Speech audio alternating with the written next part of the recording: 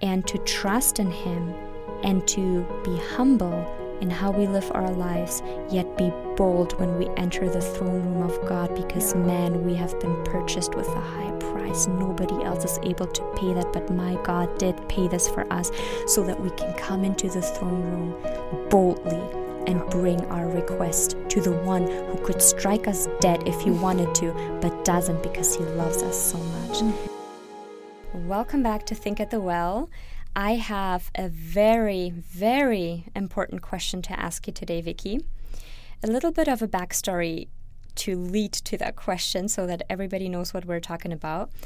When I grew up in a Christian home and in the Christian home of my parents, I never as a child really questioned things. We went to church, everything was just the way it was, the teaching was the way it was, and you tend to accept it, which is very normal as a child, right? And then when I became a teenager, I questioned absolutely every single thing that I thought was true in a very rebellious state. But then when you actually live with Jesus, because you cannot really be born a Christian, that's a topic for another thing. But when I really repented and really started to live with Jesus is when I started to ask myself, are there any contradictions in the Word of God? And if so, how do we deal with them? And kind of when I became a new believer, and I still had lots of friends that had opposing views, were atheists or even Muslims, it was kind of difficult to approach this whole thing with a heart of wisdom and of knowledge. And obviously, when you're a new believer, all the things that I had learned as a child, lots of those things that I had learned, I had to relearn again, or even like not just relearn in terms of relearn the stories that I heard, but rethink and relearn the thoughts that I have been taught to think about those certain topics, whatever they might be. We celebrated Samson as a hero, and then when I read the story, I'm like, oh my gosh. I'm not going to read it to my son and portray it as if he's the greatest hero ever. Be like Samson. It's like, do not be like Samson. But anyway, so the question is for you, Vicky, what do you think about that? Are there contradictions in the Bible? And if so, how do we reconcile that? I guess so. I would say, obviously, I'll say right off the bat, no, there's no contradiction. Everything in the Bible can explain itself. I think a lot of the times we feel it is a contradiction because it doesn't make sense in our mind how something can be, one thing and another at the same time. And I think also society makes it pinned against itself, like we can take a verse in the Bible that says, the beginning of wisdom, the beginning of fear. The beginning of wisdom is the fear of the Lord. Correct. Thank you. I started right. But we could take that, where it's like, what, or perfect love casts out fear. Like what does fear have to do with love? What does wisdom have to do with fear? You can start to look at all these things and be like, what does it really all mean, kind of thing. And they're not necessarily contradictions. These are just things that are kind of coming up in my head right now. But the point being is that oftentimes we do have to ask ourselves, like, what does each individual thing mean, and then what does it mean in light of who Jesus is and what the Bible says about it. So, long story long, no, there's no contradictions in the Bible. They can all be explained. I'm so grateful that you say that. I 100% agree with you. It is not just a book. It is the Word of God, and God does not contradict Himself ever. And so when we read it with that understanding, a lot of things will already resolve themselves with this in mind and in heart. But there was a really interesting story that I came across, and that's in Jeremiah, when the king Zedekiah that was reigning over Judah at the time, they were captured by Babylon, by the king of Babylon. And in Ezekiel, it is prophesied about that king that he would not see Babylon. And then in Jeremiah, we have a different prophecy, God tells Jeremiah that King Zedekiah will be captured and he will be brought to Babylon. Ooh. And so with that in mind and in heart, that God never contradicts himself and that the Bible is the word of God indeed 100%, it was interesting to go on that journey that was very short because I have a commentary and it tells me everything.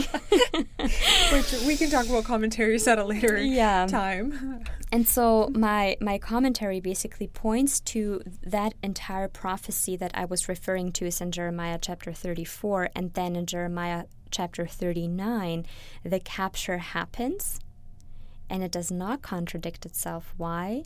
Because they took King Zedekiah's eyes out before they took him to Babylon, and he did not see it. Yeah. He was captured, he was brought there, but he did not see Babylon, hey? And so with that, I just find it fascinating. I love our God. I love that he's steadfast, that he's solid, that there are no little loopholes or whatever. I have heard of a podcast, or I don't know what it is, maybe a blog that's called God is Gray, and I thought about it and I'm like, no freaking way is God gray. Anyways, so that's just a side note. We do not condone that podcast. We do not, but we question it. And so anyways, another thing that I was thinking about was how God reveals himself in the Bible to be, and we have all those different characteristics, and I feel like oftentimes that divides Christianity, because then they say, whenever it comes to judgment, they say, oh, but that's the God of the Old Testament, but God is the same as he was in the beginning, now, and towards the end there is no real, oh, but God has changed. Never ever would he change, but there are different components to him as a person. He's not a theory, he's not a thought, he's not a philosophy, he is a person, right? And so he is made up of these character traits, I would almost say. And don't get me wrong, I don't want to spread any heresy, but he, for instance, reveals Jesus, or himself, basically, because we believe in a triune God, but he reveals himself to be the Lion of Judah and yet a lamb.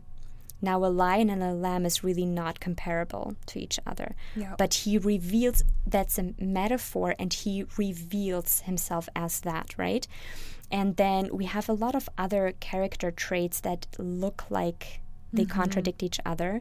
And today we're going to look at one specific one. And as we are called to be as holy as him, we need to know who he is so that we can be changed by the Holy Spirit to become more holy and to become more like him. And one of the things he's calling us to be as his children is to be humble, right? But then we are also called to be bold. Yeah. And so I want to take our minds and hearts to bold yet humble. How, in your mind, out of the bat, just say whatever you think right now, but how does a person act in your mind when that person is bold and humble at the same time? How does that look like? Well, that's such a beautiful question. I think the first thing that comes to my mind is to separate almost the two in the sense of what it is specifically referring to. I think you can be bold in the truth of the Bible and the reality of who God is. You can be bold to defend the truth. You can be bold in the knowledge of who God is and stand firm on that and be unshakable and all of those things.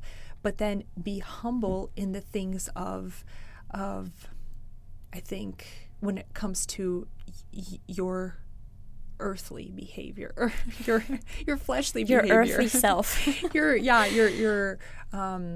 to be a servant, to be to walk in a manner that places others before yourself, to have a heart that's willing to listen instead of speak. But how does that look like, to put others before yourself? You have a really good job and you worked really hard for that, but let's say somebody else that is almost equal to, from the skill set, almost equal to you, could that person then say, but Vicky, you have to put others before yourself. Give me that job. You obviously wouldn't do that, and you're not required by society or even by God to do that unless he specifically calls you to. But how does that look like in action? Yeah, I think putting others before yourself is to, I think, see how you can serve someone even when it doesn't serve you or benefit you. I think it is elevating, that person, honoring that person in a way that can make them feel like they are loved and seen and appreciated, even when they differ in thoughts and opinions from you or in status or whatever. I don't know in terms of your example with work per se, but in terms of like relationships with people and friendships that you have and things like that, I feel like oftentimes I find I have conversations with people that say like, oh, but they're not putting in effort, so I don't know how much I'm willing to invest into this relationship, or like, oh, I feel like I'm just doing all these things, and I kind of like, you almost have these ideas or these thoughts of like doing something and in the back of your head or in the back burner of your mind, you almost expect that same treatment back. Like if you do a kind thing for someone, you feel like you reserved that right to receive that kindness back. And I think that is the biggest thing that we see in Christ's character, is that he did everything without expecting anything in return.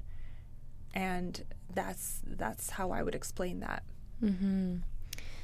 Well, that's very well explained. I could take it into a different direction, but I'm not going to. I was thinking to ask you a very, very difficult question, but I'm not going to put you on that spot. You always do this. Side note, whenever we, share topics of like, oh yeah, I'm thinking of, we can talk about this week. And you're like, And then we start recording and it's two different veins of thoughts. Like I have my thoughts and ideas of what this topic means and the directions we can go. And then you have yours. And that is the cool part about God, is that he always somehow merges it all together to just grow into whatever our conversations end up being. And I learned so much from that too, because I have my, inspirations and the things that I'm excited about, and you have yours, and then it comes together. So that is really cool. Yeah, there are definitely pros and cons in being off script. Which we are. We are, yes. Yeah. Yes. It's wild. So, I don't know how we signed up for this. I don't know either. Well, by the grace of the Holy Spirit. But back to the topic of being bold yet humble. What exactly does it mean to be humble? And does the world have a different perspective on humility than the Bible? Oh, you know what? And that's not the challenging question, just by the way. Yeah, right. I'll leave that for you to answer that, because I think that I can take it so many different directions. What the world, how the world means to act in humility versus what the Bible calls us to. But what are your thoughts? So my thoughts basically on that were that being humble or humility is almost like being a pushover. Someone who should not speak too much, and just, whenever conversations get difficult, to kind of become quiet and not stir up the person or whatever. That's kind of what I had in my mind of the word being, or like the verb being humble. And then that kind of was in my mind and in my heart for a very long time. And then we had a Bible study, and y'all, I love church. I really do. I love our church family, but Bible study usually takes it to a different level. At least for me it does. And so we went to Bible study, and I brought that up, that entire concept of being bold yet humble.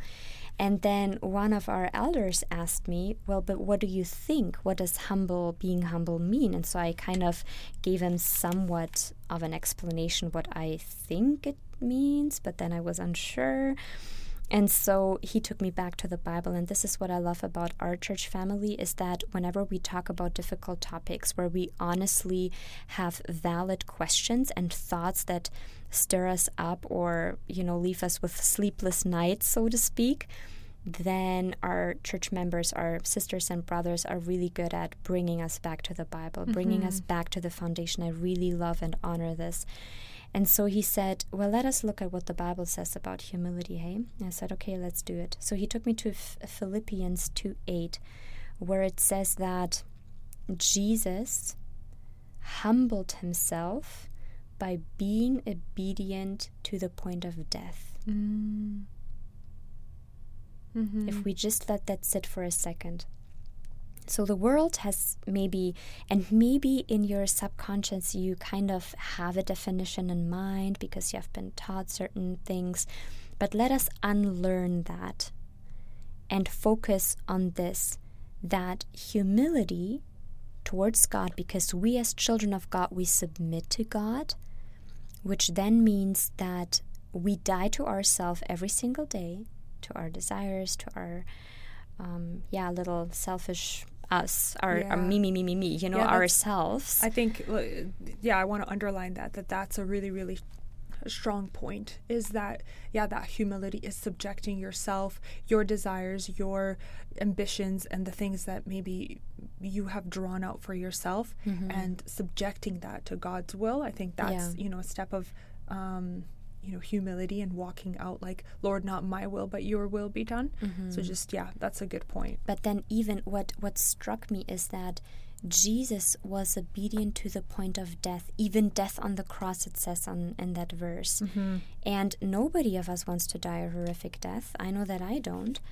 But then he, knowing that this was his purpose, knowing that God has sent him here for this very purpose, and he came and fulfilled that purpose 100%. He did not waver. And although he did communicate to God in the Garden of Gethsemane that he was afraid, that if that cup could pass by, then please, but not my will be done, but yours will be done. What an obedience, what a beauty in that. And so if we keep that in mind, that humility means that, to be obedient to the point of death, I want to take us to another story that we have been studying in our Bible studies, and that's the story of Stephen, or Stephen. How do you pronounce it? I think the first martyr. The Canadians say say Stephen. Stephen. Yeah. But is it Stefan? I think in Russian it's Stefan. Yeah. Whatever. Stephen. And that's in Acts 7. We have the story of Stephen being brought before the council. And he had a very, in quotes, simple task. He was chosen to take care of the widows and in the church congregation. And so that was his task. And he was brought before council, and he was filled with the Holy Spirit. And while he was filled with the Holy Spirit, man, he calls out the Pharisees so harsh, so harsh.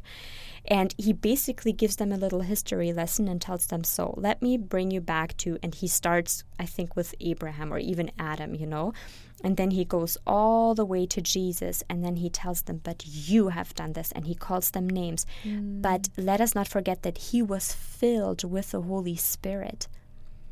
And when we read that, and guys, that was the same night that our elder brought Philippians to my attention when we talked about bold yet humble. And I'm reading this, and I understand that what emboldens us as children of God is the Holy Spirit. Yeah. When we are filled with the Holy Spirit is when we're bold about the truth, is when we can live out the truth, is when we do not compromise the truth. Only when we're filled with the Holy Spirit. So how important is it for us to seek exactly this, not as in an experience or anything like that. Like, I don't want to even go there, like close yourself in your room, turn on a fog machine and some weird music and enter the zone. That's not what I'm talking about. And again, bringing it back to Philippians 2:8, being obedient, that desire for obedience to God no matter what. Yeah. And he has given us a couple instructions in the Bible. Why don't we start with them? To be obedient to those before we ask for more or whatever. And even Jesus says, just be faithful with what you got. Yeah. And then God will entrust you with more. Yeah. I think that, you hit it right on the nail when it comes to, walking out in humility, that it is this subjection. It's completely surrendering yourself. And I'm kind of repeating myself in that aspect. But what came to my mind is also the fact that Jesus knew his calling. Like, he knew what he was supposed to do. Mm-hmm. And so because he had a relationship with God the Father, and he was able to, speak to him like this, he could come to him and almost like lay that at his feet. Like, I need your strength. I need your guidance. And I think same with Stephen, right? Where he knew what his calling was. And so then he can stand firm, boldly in that, but subject himself unto death also, right? Mm-hmm. And I think the thing that kind of kept replaying in my mind as you were sharing about obedience is that whole component of, like, I think we can walk out in humility when we know our purpose, when we know what we're supposed to be doing. And it all roads lead back to having this intimate relationship with God in a way where I could come to God and be like, maybe I am in a season where I don't see fruitfulness, or I don't feel like I'm useful. I don't maybe feel like I'm active in a specific ministry of sorts. Maybe I'm in the everyday life of just going to work, doing my thing, or my one thing that I get done within my family or my church or my community. Like, it's almost like a task that I tick off. Maybe I am in that season, and I know that initially God called me to these things, and I feel like I've created this schedule in getting these things done, whether it be motherhood or be a specific calling in church. But come back with that to God and say, like, Lord, let me take this thing that you have entrusted me with and honor or subject myself to your guidance and to your will, that I can be obedient and I can be useful in whatever thing, like in this thing that you have called me to.